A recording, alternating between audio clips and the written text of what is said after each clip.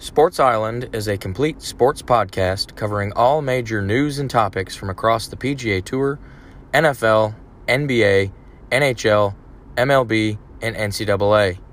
This podcast focuses on sports only, as political, racial, and social issues are not discussed.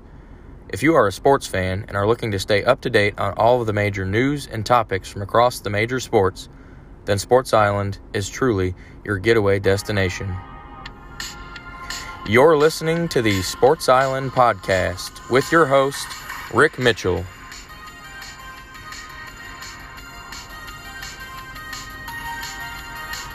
And now, the Sports Island Podcast. Hey everybody, and welcome back to another episode of the podcast. This is version 103 of the show. It's definitely another information-packed episode for you. Lots to get into. Another good week in the National Football League. We've had a few more teams clinch a playoff spot, so we'll get into a standings update there. College football bowl season is a little more than halfway done, and we've arrived at the college football playoffs, so we'll take a look at that. Do some standings updates in the NHL and the NBA, and then, of course, the Around the Island segment. A lot of info coming to you, particularly in the NFL and the MLB. All right, so lots to get into there. We are going to start off in the National Football League. All right, we are through 16 weeks. We have 2 weeks left in the NFL's regular season. Every team has 2 games remaining. They've played 15.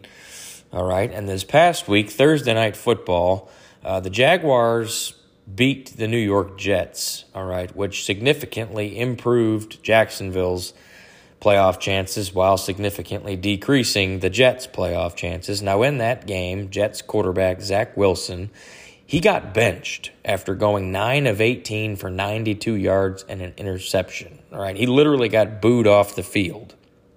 Okay, keep in mind that Zach Wilson was the number 2 overall pick last year in the 2021 draft. All right, and it appears that this is his last year in New York. All right, I don't know if he'll see the field again in these last 2 games, but it doesn't appear that he's coming back. And then on Saturday, we had a full slate of games on Saturday, which was Christmas Eve. Had 11 games in total, I think. Had some frigid temperatures across the country on Saturday, and probably the coldest game of the week was in Cleveland. It was between the Browns and the New Orleans Saints. Had a wind chill of minus 21. Now, the temperature of the South Pole of planet Earth was minus 15. So, technically, the wind chill in Cleveland was colder than the South Pole. All right, just thought I'd throw that out there. But we did have some wild finishes, too, on Saturday. The Giants and Vikings, all right, that game came down to the last play. Vikings kicker Greg Joseph kicked a game-winning 61-yard field goal as time expired. All right, this gave the Vikings their 11th one-score victory of the year, which is the most one-score victories in a season in NFL history. Okay, the nightcap on Saturday night featured the Vegas Raiders and the Pittsburgh Steelers. That one came down to the wire as well. And Pittsburgh rookie quarterback Kenny Pickett, he led his 3rd career game-winning drive to get the Steelers the victory and back into the playoff mix somehow. I still, like I mentioned last, I still can't believe the Steelers are in the playoff mix, but they are.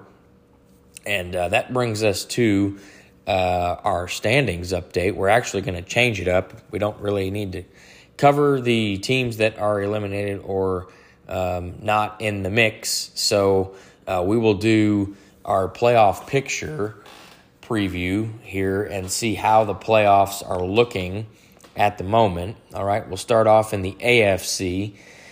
The current number 1 seed in the AFC is the Buffalo Bills. With their victory this past weekend, they have officially won their 3rd straight AFC East division title. All right, they're 12-3.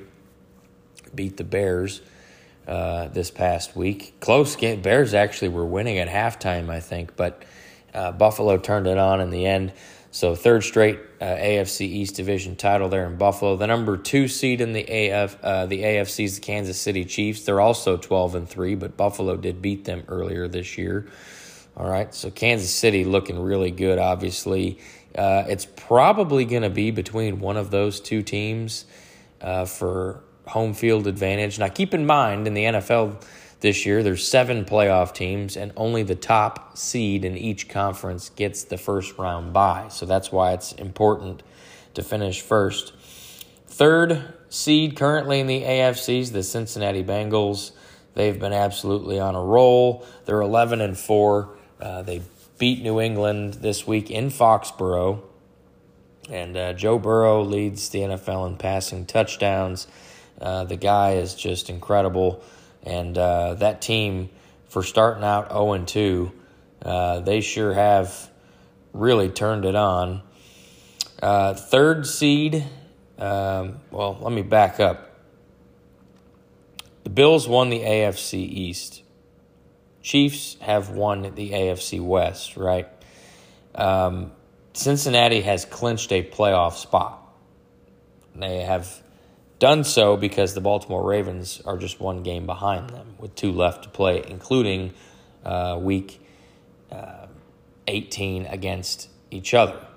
But the fourth seed currently in the AFC is the Jacksonville Jaguars. They are the current leaders of the AFC South at 7-8. Now, this has been quite a rise, all right, partly because Tennessee has had quite the fall. But Jacksonville's playing some pretty good football, all right? Trevor Lawrence looks really good. They're healthy. Travis Etienne has 1,000 yards in his first actual season. So Jacksonville is pretty scrappy, all right?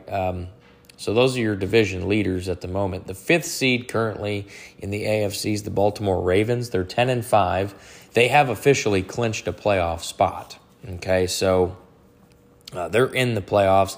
And it's going to come down to these last couple weeks to determine who wins the AFC North, whether it's Cincinnati or Baltimore. But like I said, those two teams do play each other this last week of the season here in a couple weeks.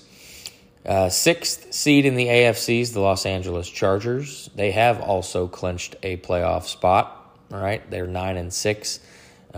They won on Monday night against the Colts this past week. So the Chargers are in.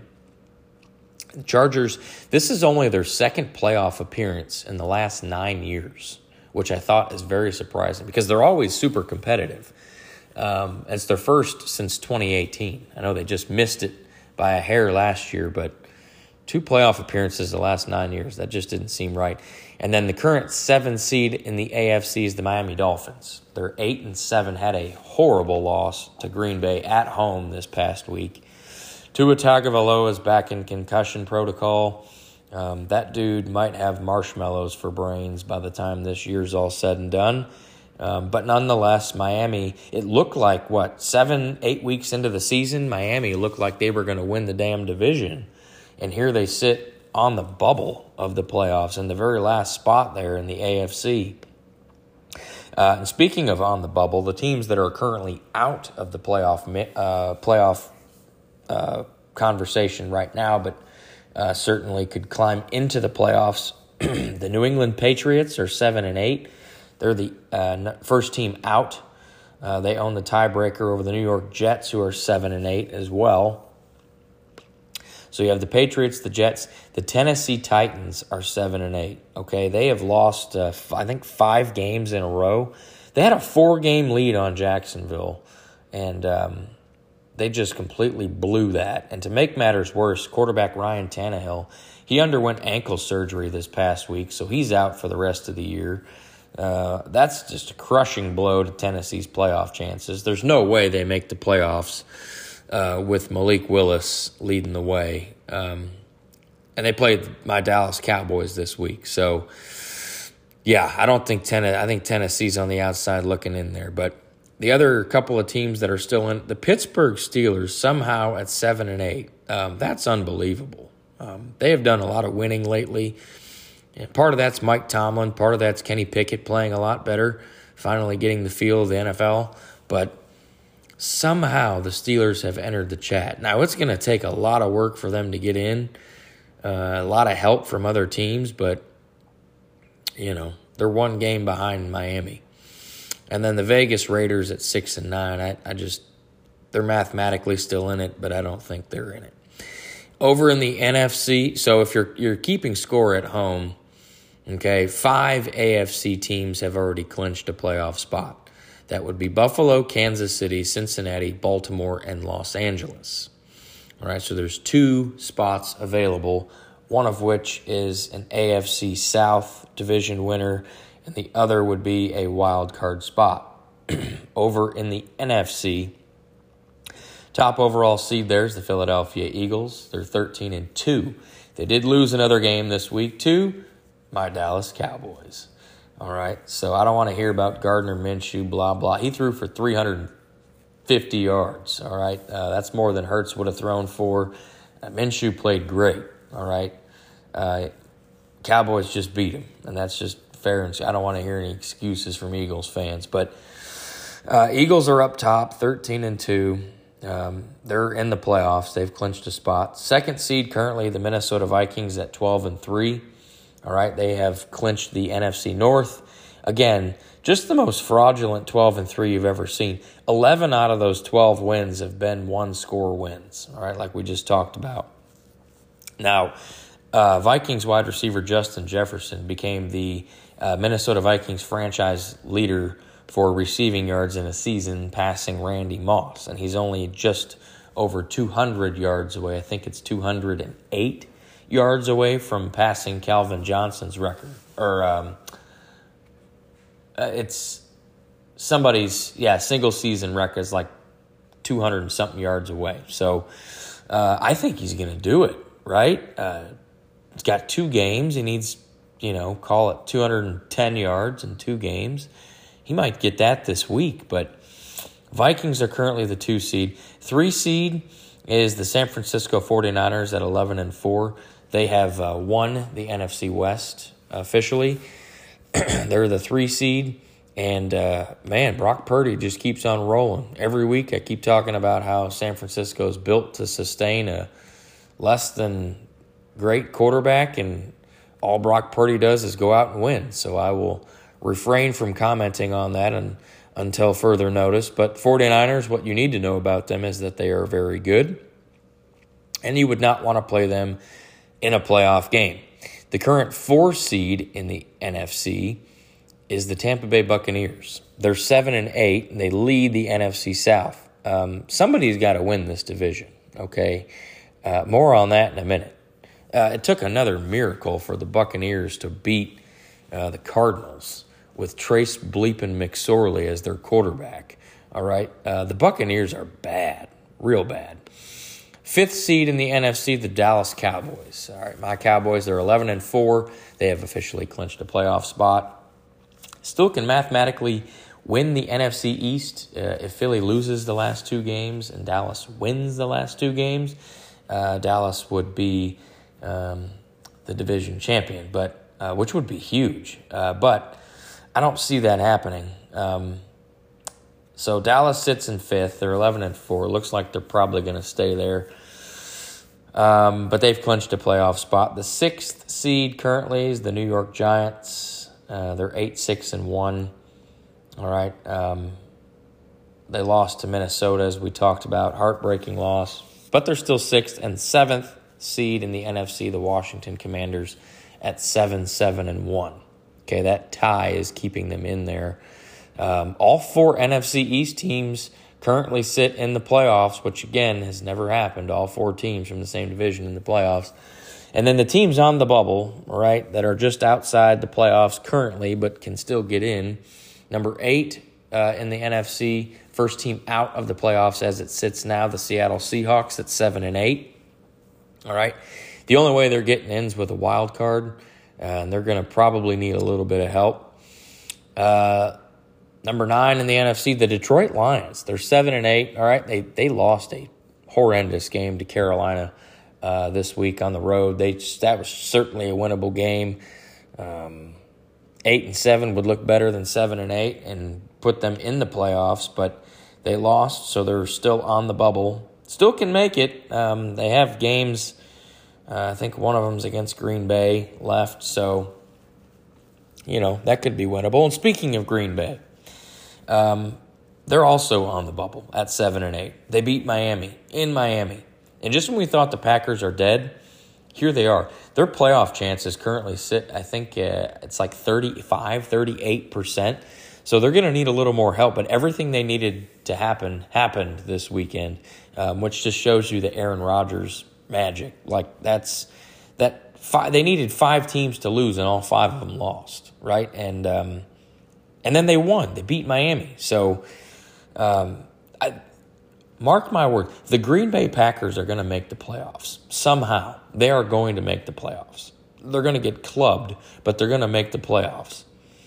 And then these last 2 teams, they're only in the playoff mix because they play in the NFC South. Carolina Panthers and New Orleans Saints, both 6-9, both second in the NFC South behind 1 game behind Tampa Bay. Okay, that division, Tampa plays New Orleans, I think, coming up. So, that's Carolina plays Tampa this weekend, I think. So, who knows? If Carolina wins their last 2 games, one of which is against Tampa, then they would win the division. Wouldn't that be something? But if you're keeping score at home, there are 4 teams in the NFC that have clinched a playoff spot. That would be Philadelphia, Minnesota, San Francisco, and Dallas. So there are 3 spots available in the NFC, which is 1 more than the AFC. One of those would be an NFC South winner, and then 2 wild card teams. All right, so playoffs are coming quick. We got some more good games this weekend. This late in the year, pretty much every game is meaningful. But just looking ahead to Week 17, Thursday night gets you started with Dallas going to Tennessee to play the Titans. We don't have any Saturday games this week, so our normal Sunday slate. Some big games. Miami goes to Foxborough to play New England. That's huge for both teams, really. Massive game there for both teams. New Orleans has to go to Philadelphia. I mean, that's certainly not a big game for Philly because they're in. But New Orleans has a chance to potentially take the division lead if they win. Carolina and Tampa Bay, if Carolina wins, they're atop the division. Them and New Orleans, if New Orleans could win, they'd have the same. All 3 of those teams would have the same record. That would be something. Let's see, Minnesota and Green Bay. Minnesota's at Green Bay. That's at Lambeau, so that's a big in there for more so for Green Bay. Kind of a must-win for Green Bay. And then Pittsburgh goes to Baltimore for Sunday Night Football. That's certainly crucial for Pittsburgh to make the playoffs. Certainly crucial for Baltimore to have a shot to win the AFC North. And then Monday night, doesn't get any bigger than this, Buffalo goes to Cincinnati to play the Bengals. All right, that's a heavyweight bout there between 2 teams that are competing for that top overall spot in the AFC. So a lot of good football, again, coming at you this week via the NFL. And we will certainly check back in next week to see how many more playoff spots have been clinched. But we'll move over to college football and bowl season. We are smack dab right in the middle of bowl season, probably a little past the midway point of bowl season. We recapped the first, 10 or so bowl games on last week's episode. We left off. The last bowl we covered was the Myrtle Beach Bowl. That was on Monday, December 19th. On Tuesday, December 20th, the famous Idaho Potato Bowl there in Boise on the blue turf featured Eastern Michigan and San Jose State. Eastern Michigan dropped 41 and was able to win that one 41-27. Kind of surprising there, really. Later that night, we had the roofclaim.com Boca Raton Bowl. That was in Boca Raton, Florida. Toledo versus Liberty. This game was pretty close. Came down pretty late. Liberty looked like they might come back, but Toledo was able to hang on and win that one 21-19. On Wednesday, December 21st, we only had one bowl game. That was the R+L Carriers New Orleans Bowl. Western Kentucky and South Alabama. The spread on this thing was pretty heavy in favor of South Alabama, and all South Alabama did was get tuned up to the tune of 44-23. Western Kentucky, the Hilltoppers are your winners there in the New Orleans Bowl. That was another surprising game, one that I got wrong in my bowl pick'em. The next night, Thursday, December 22nd, was the Lockheed Martin Armed Forces Bowl. That was here in Fort Worth, Texas at Amon G. Carter Stadium. And the temperature that night was in the single digits in Fort Worth, Texas. Yes, it was. If you watched the game, it looked miserable. If you live down here, you know it was miserable. Not sure how those guys played in those. It was windy too, man. It wasn't just like air temp. It was 30-mile-an-hour winds. It was Air Force and Baylor was that matchup. This one was the point spread made it more of a pick'em game. I think Baylor was technically favored, but it wasn't by more than a field goal. But Air Force tuned them up 30-15. Really got a hold of them there on the ground. I mean, that's what Air Force does, is run the football. And they were very successful. They did throw a few passes, too, which caught Baylor off guard. And Air Force was able to get through that cold weather for a 30-15 win there. On Friday, December 23rd, we had a couple of bowl games. The Radiance Technologies Independence Bowl. It was Houston and Louisiana.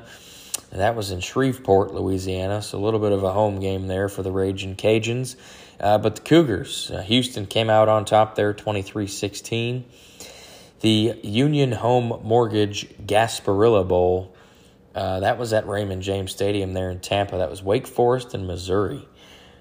This game was pretty close late. Wake Forest got a relatively late score to go ahead for good to win 27-17. I thought Missouri was going to make the comeback, but not so much. Then on Christmas Eve, the next night, we had one bowl game. That was the Easy Post Hawaii Bowl. That was Middle Tennessee State and San Diego State.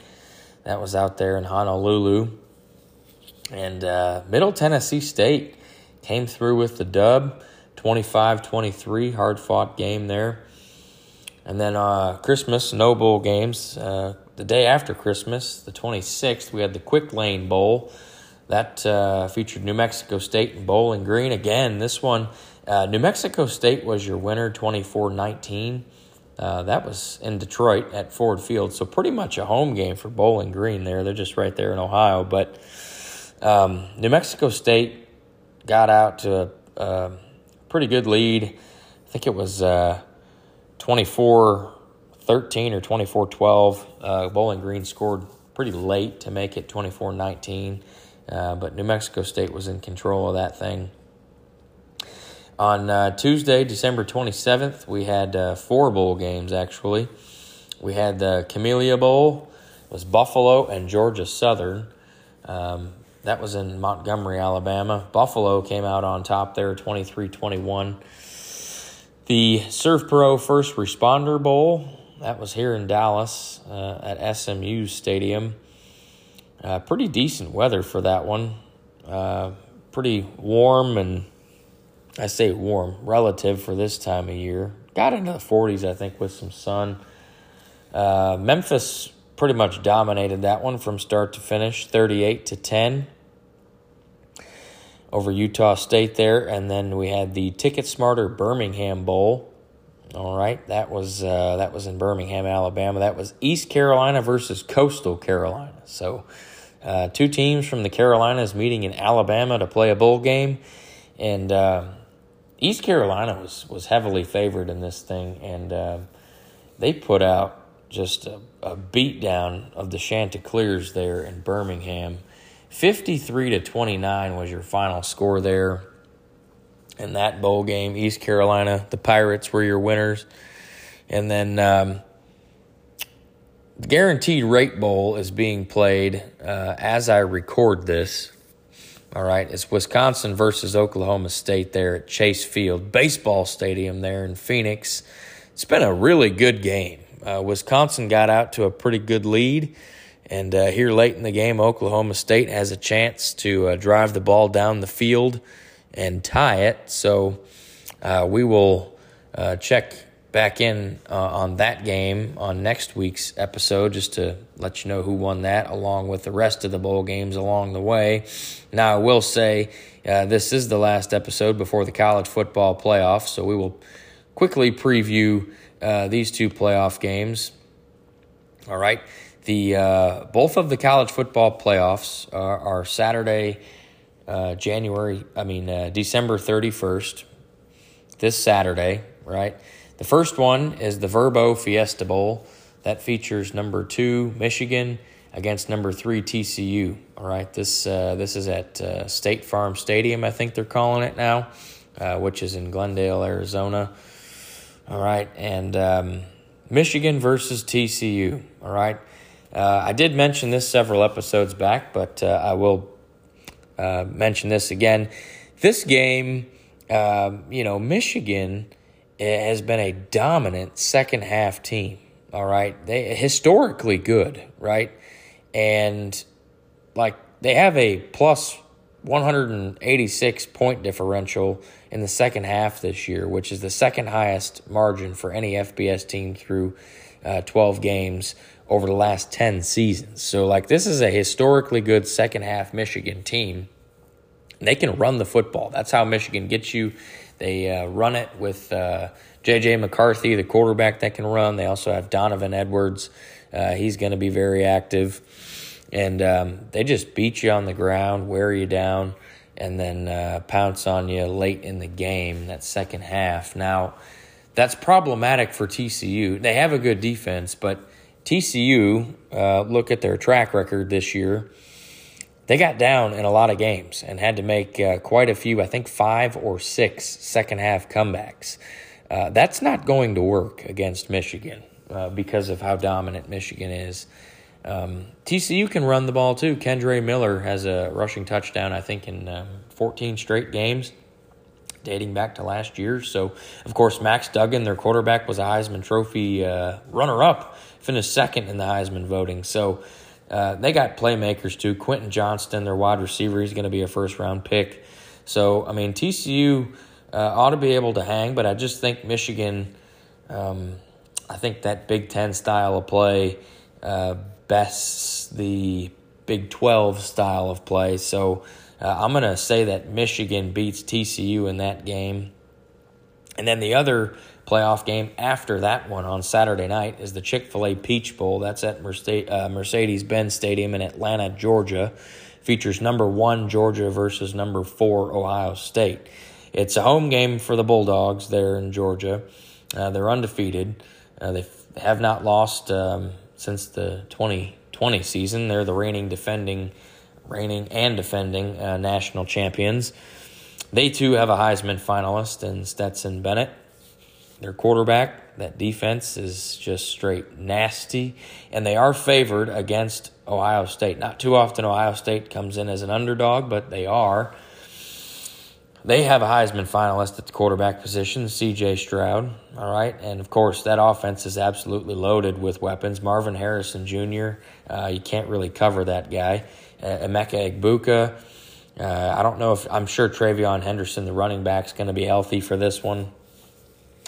I think if Ohio State can put points on Georgia's defense, I think they'll have some success. Ohio State's defense, though, has to play a lot better than it did against Michigan. They were absolutely horrible against Michigan, and that's what lost them the game in the second half. Their defense basically took an early exit. So, Ohio State playing a little bit of defense would probably help. Georgia's offense is not the scariest in the playoffs, but they can do some damage. So it's we're talking about two powerhouse teams, right? I think Georgia's technically favored, I'm going to lean Georgia on this one. One, because they haven't lost a game in a year and a half, and they're the reigning national champions. Two, they're playing in Georgia, so that stadium is going to be a lot more red, Georgia red, than Ohio State red. But Ohio State has a chance. I'm not saying that they don't. All right, I think if TCU ended up in that 4th spot, I think it'd be a long day. But if there's any team that can keep up with Georgia on the offensive side of the football, it most certainly is Ohio State. It just comes down to the defense, all right, and how well Ohio State's defense can play. Pressure Stetson Bennett, get him outside the pocket, and, keep him contained to the sidelines, right? Make him throw on the run from the sidelines. Don't let him sit there and get time, because he has several good options to throw to. So I think for predictions, give me Georgia and Michigan to make the national championship. And I will say we'll have another episode, so we'll save that prediction for when we actually know that matchup. But I will say this is the first college football playoff without either Alabama or Clemson, and my, oh my, how refreshing it is to see. Just thought I'd throw that out there. But again, next week we'll give you a recap on the bowl games that happened, starting with the Guaranteed Rate Bowl, which is coming down to the wire here as I record that. But we'll let you know the final score on next week's episode.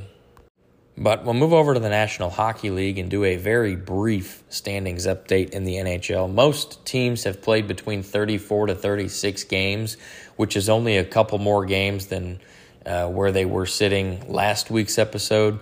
And that's because the NHL had a 3-day break in their schedule for Christmas Eve and Christmas. So these aren't much different than they were last week. So I'll just give you the top 4 teams in each division and some other notable info. In the Eastern Conference, the Metropolitan Division, the Carolina Hurricanes, they are the hottest team in the NHL. They have 52 points. They've won 9 games in a row, and they have got a comfortable lead. All right, few-game lead on the New Jersey Devils, who have cooled off tremendously. They've only won 3 in their last 10. And then you get to the Washington Capitals. The Devils have 46 points. Capitals are third. They have 44 points. They're on a 5-game winning streak. And then this past Friday, Alex Ovechkin, he had 2 goals Friday, which gave him goals number 801 and 802 for his career. That means he tied and passed Gordie Howe for the second most goals all time in NHL history. Right? He was sitting on 800 for about a week. Finally got over the hump. Now we can set his sights on Wayne Gretzky's 894 goals. Now, another record set by Ovechkin. He also passed Ray Bourque for the most shots on goal in NHL history with 6,210. So a historic week for Ovechkin. And then 4th in the Metro, the Pittsburgh Penguins at 43 points. All right. Over in the Atlantic Division, the Boston Bruins, they're up top. They have 57 points. All right. They are 18-0-2 at home. They have only lost twice, both of which in overtime in their first 20 home games. That is just ridiculous. Watch out for their Boston's legit. I mean, there's just no other. They're 27-4-3. I mean, that just doesn't even look right. Number 2 in the Atlantic, Toronto Maple Leafs at 50 points. They've won 3 games in a row. Number 3 in the Atlantic, Tampa Bay Lightning at 41 points. They've won 7 out of their last 10. And then the Detroit Red Wings sitting there in 4th in the Atlantic with 35 points. They haven't played real well. They've only won 3 times in their last 10, but they're sitting there. Buffalo Sabres right on their heels with 34 points. They're on a 4-game winning streak, but they're 5th in the Atlantic. Over in the Western Conference, the Central Division, my Dallas Stars are still up top there. They've got a pretty good lead now. Huge victory the other night against Nashville in the last minute. Stars have 48 points. They've won 7 out of their last 10, playing some really good hockey right now. Again, I certainly think they're a playoff team this year. It's just a matter of if they can be the number 1 seed in the West, if they continue to play like they have through through the first 36 games. A lot of hockey left, I know, but man, Dallas looks good. Winnipeg Jets are second with 43 points, 5 points back of the Stars. They're on a little skid, 3-game losing streak at the moment. Minnesota Wild have 42 points, and then the Colorado Avalanche have 40 points. All right, a couple other Central Division teams. I meant to mention with the Stars, Captain Jamie Benn, he got his 800th career point the other night. He also moved into second all-time in Dallas Stars franchise history for goals scored. So, milestone week for Jamie Benn there. Nashville Predators, they're currently 6th in the Central, but Roman Josi, their captain, he became Nashville's all-time franchise leader in points with 567, passing David Legwand, who I believe was their first ever draft pick. Over in the Pacific Division, the Vegas Golden Knights are up top there at 49 points. All right. Los Angeles Kings still in second at 46 points. Seattle Kraken, they're at 40 points, but they've only played 32 games, which is the fewest in the entire Western Conference. So they still got a lot of games in hand, 6 games in hand on the Kings, and they're 6 points back. So Seattle's got a lot of hockey left. Edmonton also has 40 points. They're technically in 4th. Calgary's 5th, 39 points. And the Vancouver Canucks are 6th in the Pacific with 35 points. And I only mention that because forward Elias Pettersson, he recorded a 5-point game the other night, which was actually the 4th 5-point game of his career, which is insane. That's a lot of 5-point games. It actually set a new Vancouver Canucks franchise record for most 5-point games, which, again, it's not easy to get 5 points unless you're Connor McDavid. But Pettersson has done that. He's only been in the league a few years, too, and he has 4 5-point games. So pretty impressive stuff there. Again, don't want to spend a lot of time in the NHL. Still a lot of hockey left. Standings don't really look much different than they did a week ago, thanks to that Christmas break. So hopefully by the time next week's episode rolls around, we'll have a little more hockey to discuss, and a little more changes in the standings. But we'll definitely check back in on that next week. But we'll move over to the NBA, do a standings update here in the NBA. I don't have a lot of info to bring you in the NBA, but we will do standings update as it currently sits. A lot of teams have played between 33 to 36 games, so we're pretty much right on course with the NHL. Just like I said, they would catch up over that Christmas break because the NBA, not only did they play throughout Christmas, they had 5 games on Christmas, all of which were pretty good games. But that's how they got caught up now to the NHL. So we'll start off in the Eastern Conference. The Boston Celtics are 25-10. All right, they've won 3 in a row. They have overtaken the Milwaukee Bucks, who are 22-11. They're on a 3-game skid. The hottest team in the league right now is the Brooklyn Nets. They're 3rd in the East on a 9-game winning streak, 22-12. They're finally looking like the Nets that we all thought they would look like at the beginning of the year. It just took a while for them to get going. Cleveland Cavaliers are 4th at 22-13. Philadelphia 76ers 5th at 20-13. They've won 8 out of their last 10. And then the New York Knicks are 18-17. They're in 6th. They've lost 4 games in a row, so they're going the wrong way. Indiana Pacers, 7th spot, currently in the East at 18-17. Miami Heat have moved up a little bit. They're 17-17. They've won 6 out of their last 10. Atlanta Hawks are 9th, 17-17. And then 10th in the East, the Toronto Raptors at 15-19. 11th place in the East, Chicago Bulls at 14-19. Washington Wizards are 12th at 14-21. Then you have the Orlando Magic at 13-22. They have won 8 out of their last 10 games, the Magic have. Again, I mentioned last week Paolo Banchero, phenomenal rookie. Certainly a big reason why they're playing so well. And then you have the Charlotte Hornets at 9-26. they've only won twice in their last 10 games. They've lost 8 out of the last 10. And to make that seem reasonable, the Detroit Pistons, they're 8-28. They have lost 6 in a row, including 9 out of their last 10. So Detroit's looking pretty good to get that top pick. But over in the Western Conference, the Denver Nuggets are up top at 22-11. They've won 5 in a row, 8 out of their last 10, looking very dangerous thanks to Nikola Jokic. He has certainly entered the MVP conversation alongside Luka Doncic and Jason Tatum.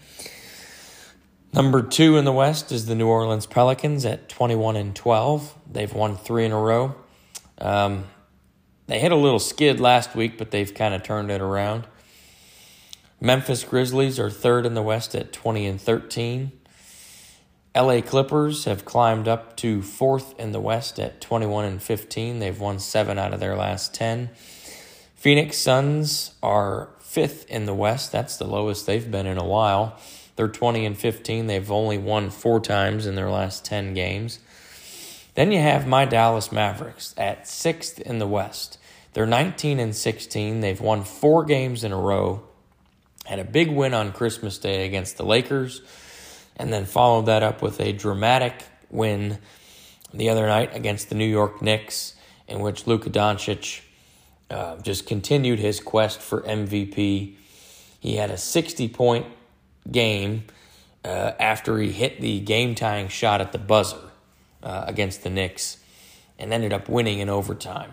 So his stat line in that game was 60 points, 21 rebounds, and 10 assists, which is just preposterous. It's the first time in NBA history somebody has had a 60-20-10 stat line of that nature. Now, on Christmas Day, Luka had 33 points, which was also huge. But in the game before that, he had 50 points. So Luka's just had an incredible week, incredible season. And if the Mavericks can, play a little bit better consistently, Luka Doncic's going to have that MVP wrapped up. So just an incredible week by Luka Doncic. Got the Mavericks up to 6th place right now. Sacramento Kings are 7th at 17-15. Portland Trailblazers 18-16. Utah Jazz are 19-17.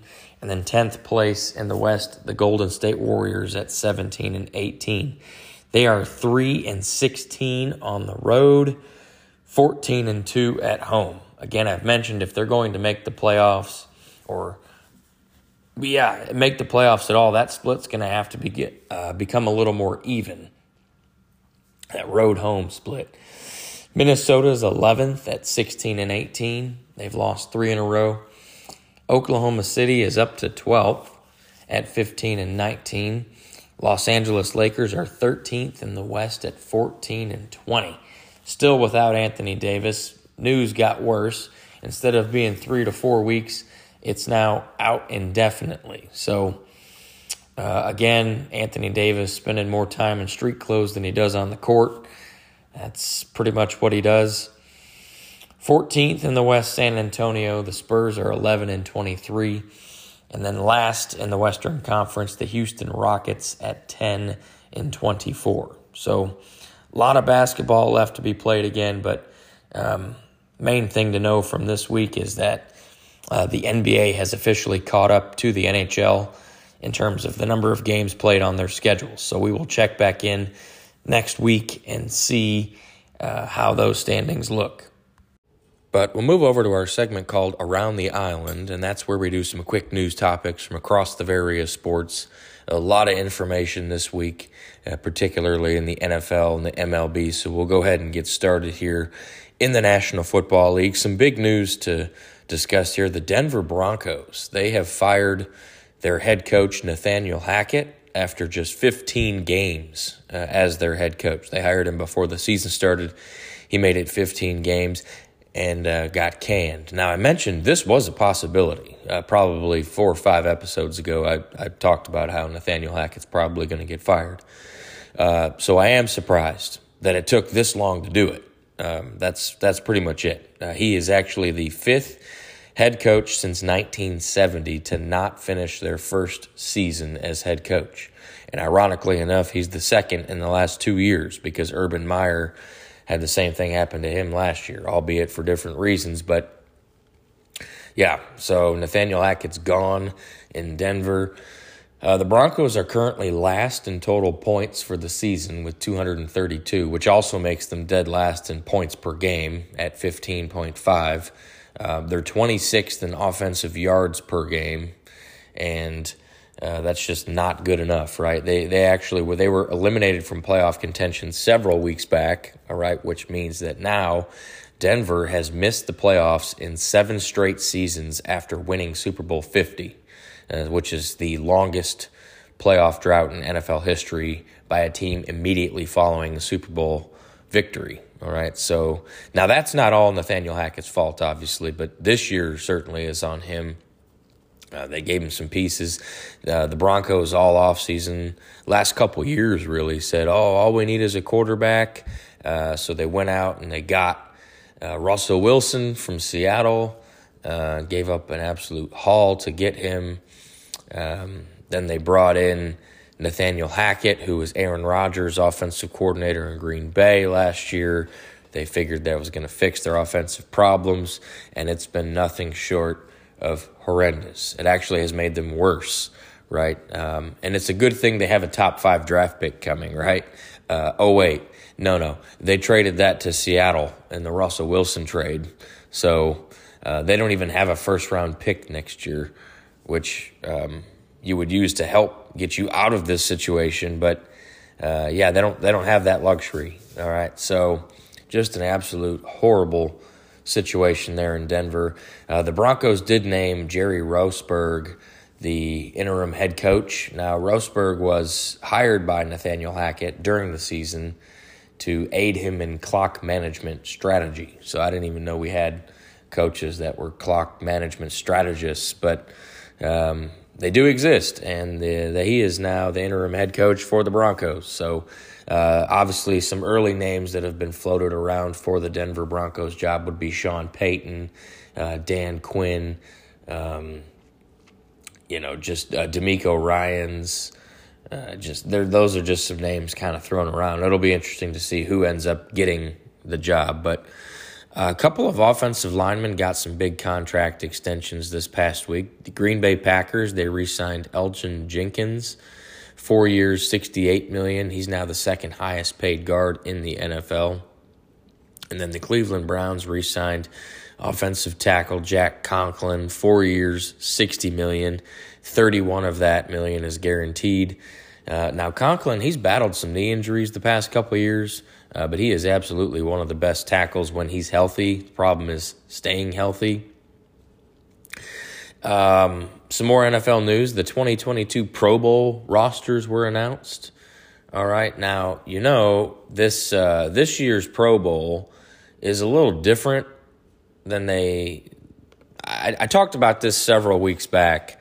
They call it the Pro Bowl games this year instead of having an actual Pro Bowl. So they're just going to be like skills competition type games, which I think is more fun, honestly. It's just the game was getting kind of, just they weren't hitting. It was kind of like two-hand touch, which is a waste of time, really. So the rosters were announced for that. It still counts as a Pro Bowl selection on your resume. The Philadelphia Eagles lead the way with 8 players selected, and the Dallas Cowboys and the Kansas City Chiefs are tied for second with 7. 21 out of the NFC's 44 Pro Bowlers are out of the NFC East. I mentioned a bit ago that all 4 NFC East teams are currently sitting in the playoffs. Well, 21 out of the 44 Pro Bowlers on that side of the field came from that division.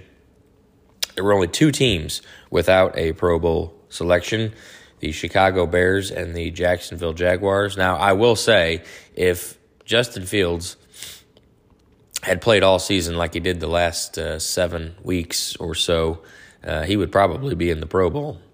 But your quarterbacks in the NFC Pro Bowl, Jalen Hurts, Geno Smith, and Kirk Cousins. That's kind of laughable. Running backs, Saquon Barkley, Tony Pollard, and Miles Sanders, certainly all deserving. Fullback is Kyle Juszczyk, the 49ers. Your wide receivers, you have A.J. Brown, Justin Jefferson, CeeDee Lamb, and Terry McLaurin. Tight ends, you have George Kittle and T.J. Hawkinson. Some offensive linemen, you have Trent Williams, Lane Johnson, Tristan Wirfs, Zach Martin, Landon Dickerson, Chris Lindstrom, Jason Kelsey, and Frank Ragnow. Then on the defensive side of the football, it's just gross. Nick Bosa, Brian Burns, DeMarcus Lawrence, Aaron Donald, Jonathan Allen, Dexter Lawrence, Micah Parsons, Zadarius Smith, Hassan Reddick, Fred Warner, Demario Davis. Your cornerbacks, this is where it is a little interesting. You have Darius Slay, Trevon Diggs, Jair Alexander, and then rookie Tariq Woolen. Tariq Woolen, I believe, was a fifth-round pick by Seattle. He's played really well. Safeties, you got Quandre Diggs, Budda Baker, and Talanoa Hufanga from San Francisco. So that's your AFC team, or your NFC team, rather. Definitely stacked, right? That NFC team certainly is stacked. On the AFC side, it's also stacked, certainly at the quarterback position. You have Patrick Mahomes, Josh Allen, and Joe Burrow. Running backs, Nick Chubb, Josh Jacobs, Derrick Henry. Wide receivers, Tyreek Hill, Stephon Diggs, Devontae Adams, and Jamar Chase. I mean, my goodness. Tight ends, Travis Kelce and Mark Andrews, two of the best in the game. Offensive tackle, you have Laramie Tunsil, Teron Armstead, Orlando Brown. Inside, you got Joel Bitonio, Quentin Nelson, Joe Thuney, Creed Humphrey, and Mitch Morse are your centers. On the defensive side, I don't think it's as loaded as the NFC, but you got Myles Garrett, Max Crosby, Trey Hendrickson, Chris Jones, Quinnen Williams, Jeffrey Simmons, Matt Judon, Khalil Mack, T.J. Watt. Corners, middle linebackers, I should say, Roquan Smith, C.J. Mosley. Corners, you have two rookies. Well, one rookie, Sauce Gardner, and then you have a second-year player in Pat Surtain, Marlon Humphrey, and Xavier Howard. Safeties, you have Minkah Fitzpatrick, Derwin James, and Jordan Poyer. So there's a lot of talent on both those teams. I think the skills competition will be fun. It'll be a little bit different. The game itself just kind of got, stale, I guess. But it'll be fun to watch. And speaking of the Pro Bowl, we had a pretty significant retirement announced this past week in the NFL. Two-time NFL Defensive Player of the Year, J.J. Watt. He has announced that he is retiring from the NFL after this season. He's a 5-time Pro Bowler, 5-time first-team All-Pro, 2-time NFL sacks leader, and has won the Walter Payton Man of the Year award. So he's never won a Super Bowl. Of course, he spent most of his career in Houston and then now Arizona. So he has not won a Super Bowl, but I certainly believe that he is a first-ballot Hall of Famer when he becomes eligible in several years. But congrats to T.J. Watt, heck of a career. But we'll move over to Major League Baseball. And I mentioned last week that we have crossed the 100-day mark until opening day. So it's more like closer to 90 days until opening day now. So just feels like, again, the offseason has just flown by. We did have a couple of trades this past week of note. The first one, the New York Mets, they traded catcher James McCann to Baltimore, the Orioles, in exchange for a player to be named later. So that gives the Mets their new catcher. And then the Toronto Blue Jays, they added, the Blue Jays traded Lourdes Gurriel and catching prospect Gabriel Moreno, high prospect, probably the highest prospect in their system at the catching position, to the Arizona Diamondbacks in exchange for outfielder Dalton Varsho. Now, Varsho did play some catcher last year, some outfield last year, kind of a real versatile player, very good on the base paths, very good defensively. And so that's going to be a big trade for the Blue Jays. I think they sacrifice a little bit of power there, maybe with Gurriel not in there. You give up a catching prospect, but catching is not really a point of weakness there for the Blue Jays. They have Danny Jensen and Alejandro Kirk, so they're set there at catching. I think it's a good trade for the Blue Jays. Varsho's a good all-around player, and I think he'll make a difference there.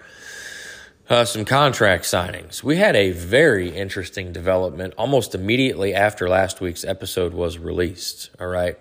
A couple of weeks ago, I mentioned that the San Francisco Giants had signed shortstop Carlos Correa to a 13-year, $350 million deal.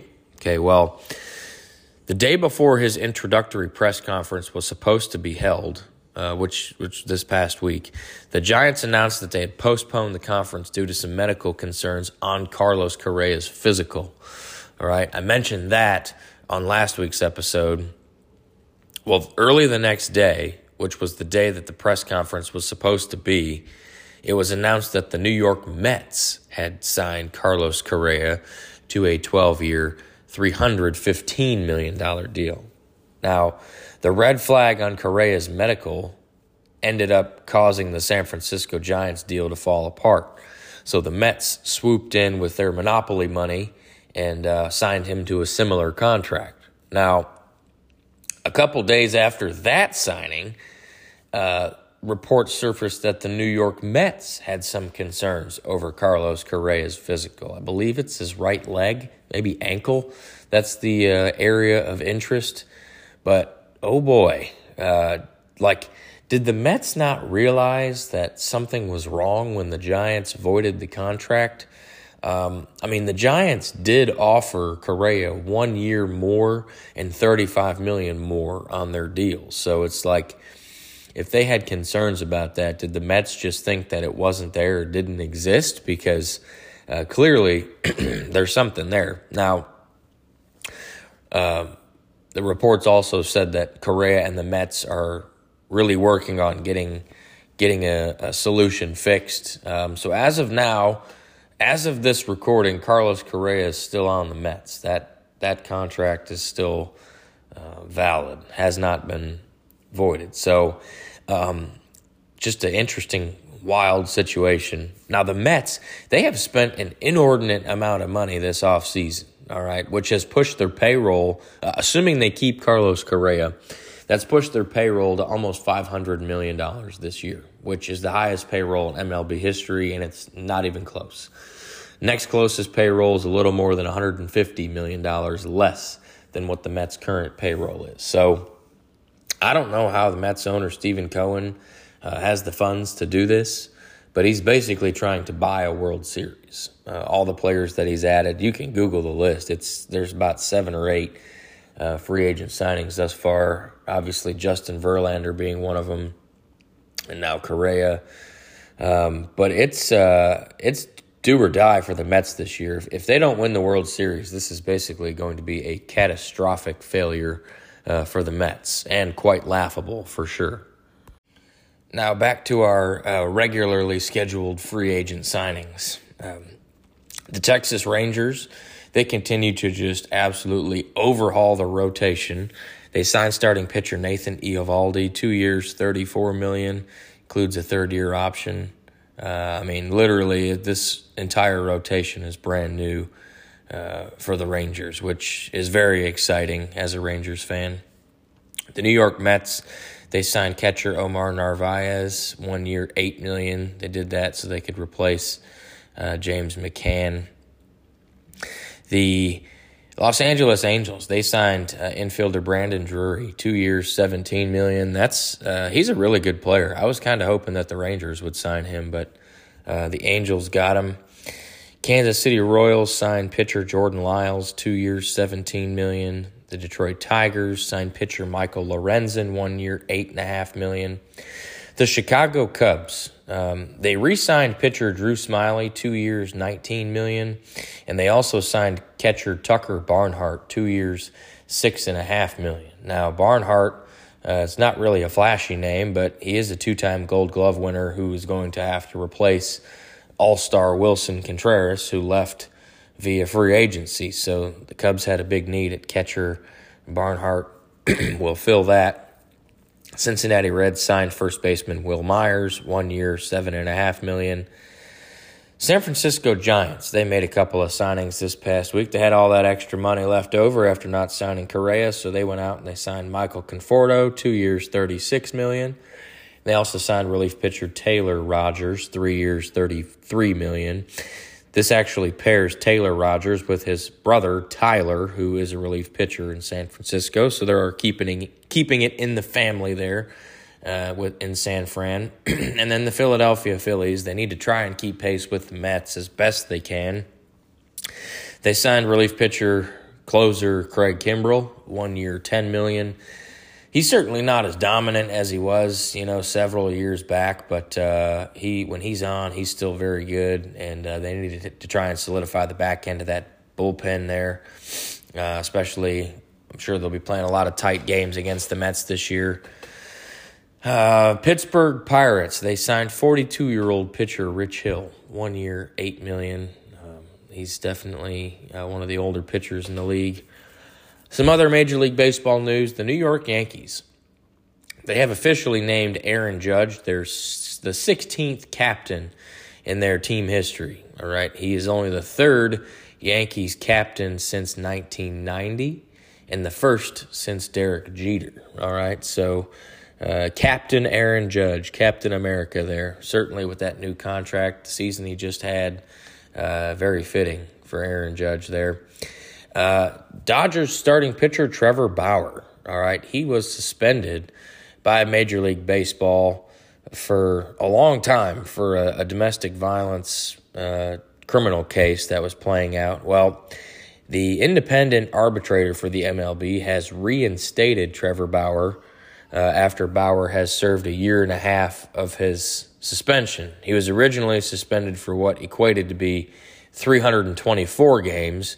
He only served 144 of those games, meaning that his suspension was reduced by 180 games. All right, so that's pretty significant. The Dodgers have to decide now whether to reinstate Bauer to their 40-man roster or not.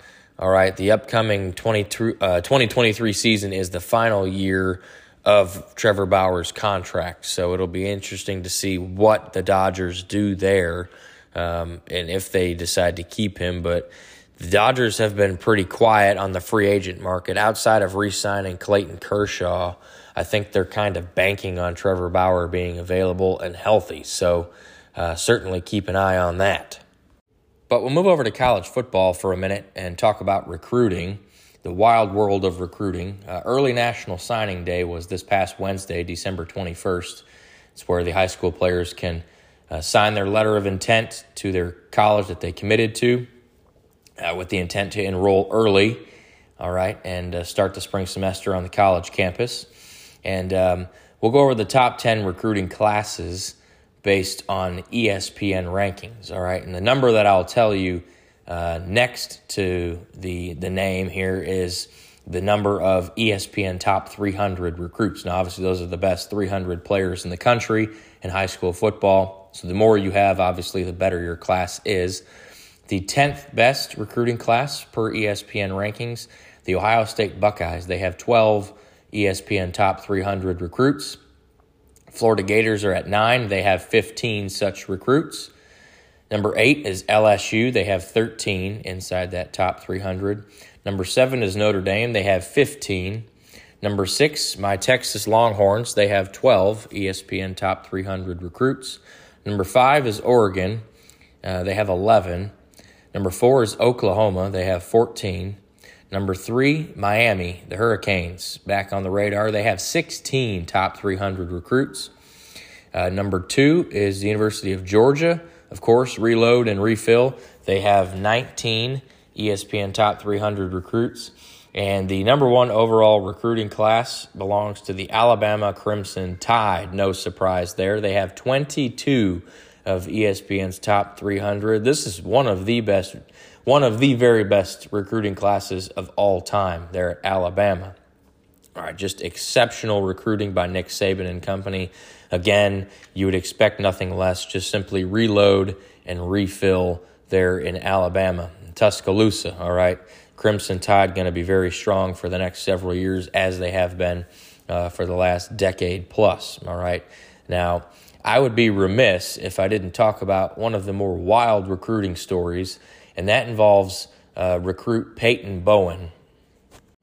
Peyton Bowen is a 5-star safety from Denton Guyer High School here in Denton, Texas, just north of the Dallas-Fort Worth area. He is the number 14 rated recruit in the country, the number 2 safety in the country, and he had been committed to the University of Notre Dame since January 1st of this year. Well, on National Signing Day at his ceremony, he did the pump fake with the hat for Notre Dame and actually committed to Oregon.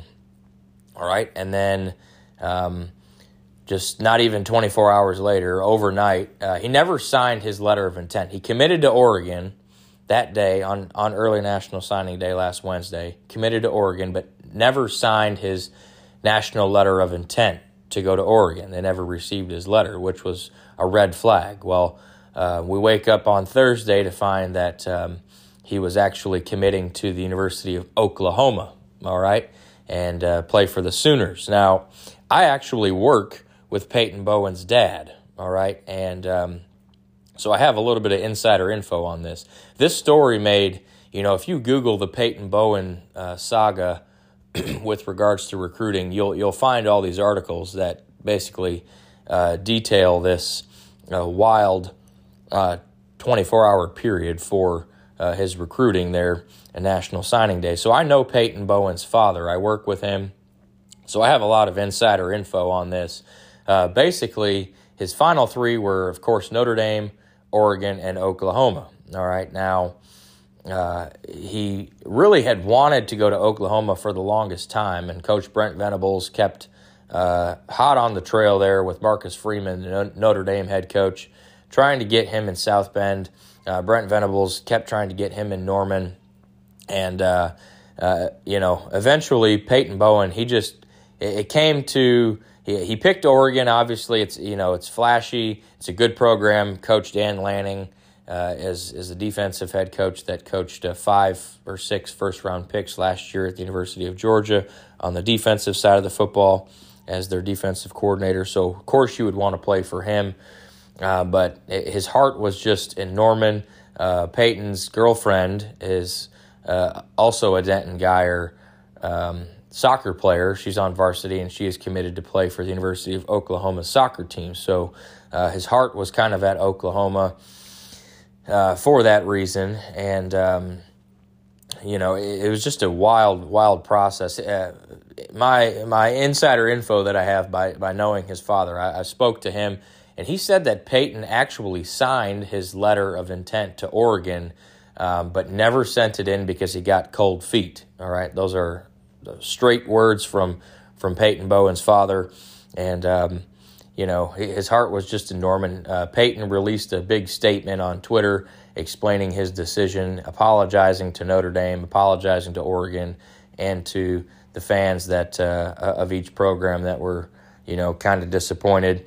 And ultimately we have to realize that Peyton is an 18-year-old kid, and he's trying to decide what is best for his immediate future. You have a lot of things to consider, playing time, as a freshman, prospect of getting to the NFL, all those things to weigh and consider. And at the end of the day, it's a lot to put on an 18-year-old kid. So Peyton decided to go to Oklahoma, but again, just a very interesting and wild recruiting period there for Peyton. And like I said, you can Google Peyton Bowen, and all the articles with regards to his recruiting will show up. So, but I just wanted to, that was one of the more wild recruiting scenes that we have seen in a long time. So either way, I'm a Texas Longhorn fan, so it hurts my Longhorn heart to see Peyton go to Oklahoma, but I will get to watch him a lot more at Oklahoma than I would probably Notre Dame or Oregon. So I'll be certainly following his collegiate career, and hope the best for Peyton, and wish him success, except when he plays Texas, of course. But that is going to wrap up the 103rd episode of the Sports Island podcast. All right, hope you all enjoyed that one. I've been kind of fighting a little bit of a cold, as you could probably hear in my voice throughout the episode, but I wanted to make sure I'm going out of town this weekend for New Year's, so I wanted to make sure got an episode out to get you caught up on all the latest news there in the sports world. Another terrific weekend on deck. We have, of course, college football bowl games are still going on. We have the college football playoffs on Saturday. Certainly be watching that. We have some wild NFL football coming at you this week, as usual, as the playoff races get down to the wire. Again, we have 5 out of the 7 teams in the AFC that we know. We have 4 out of the 7 teams in the NFC as it sits now. So we still have some playoff spots up for grabs, and the games this weekend will help determine the remaining playoff participants. So that'll be certainly worth watching on Sunday. And then, of course, you have the NHL and the NBA sprinkled in there as well. So another terrific weekend on deck for sports, and we will certainly do our best. Like I said, I am traveling this week to go out of town for New Year's, so I'm going to do my best to get another episode out to you next week and try and get you caught up on what happened this weekend and how the playoffs turned out in college football and what the playoff picture looks like in the NFL. We'll get you caught up on that on next week's episode. Like I said, I hope to have that pushed out again by midweek or so next week, but we will see on that. But either way, everybody have a happy New Year's. Enjoy the holiday. Be safe and be well. Thanks for listening to the Sports Island Podcast. Be sure and find it on Facebook at Sports Island Podcast. I'm Rick Mitchell, and I'll catch you next time right here on the Sports Island Podcast, which is available everywhere you listen to podcasts.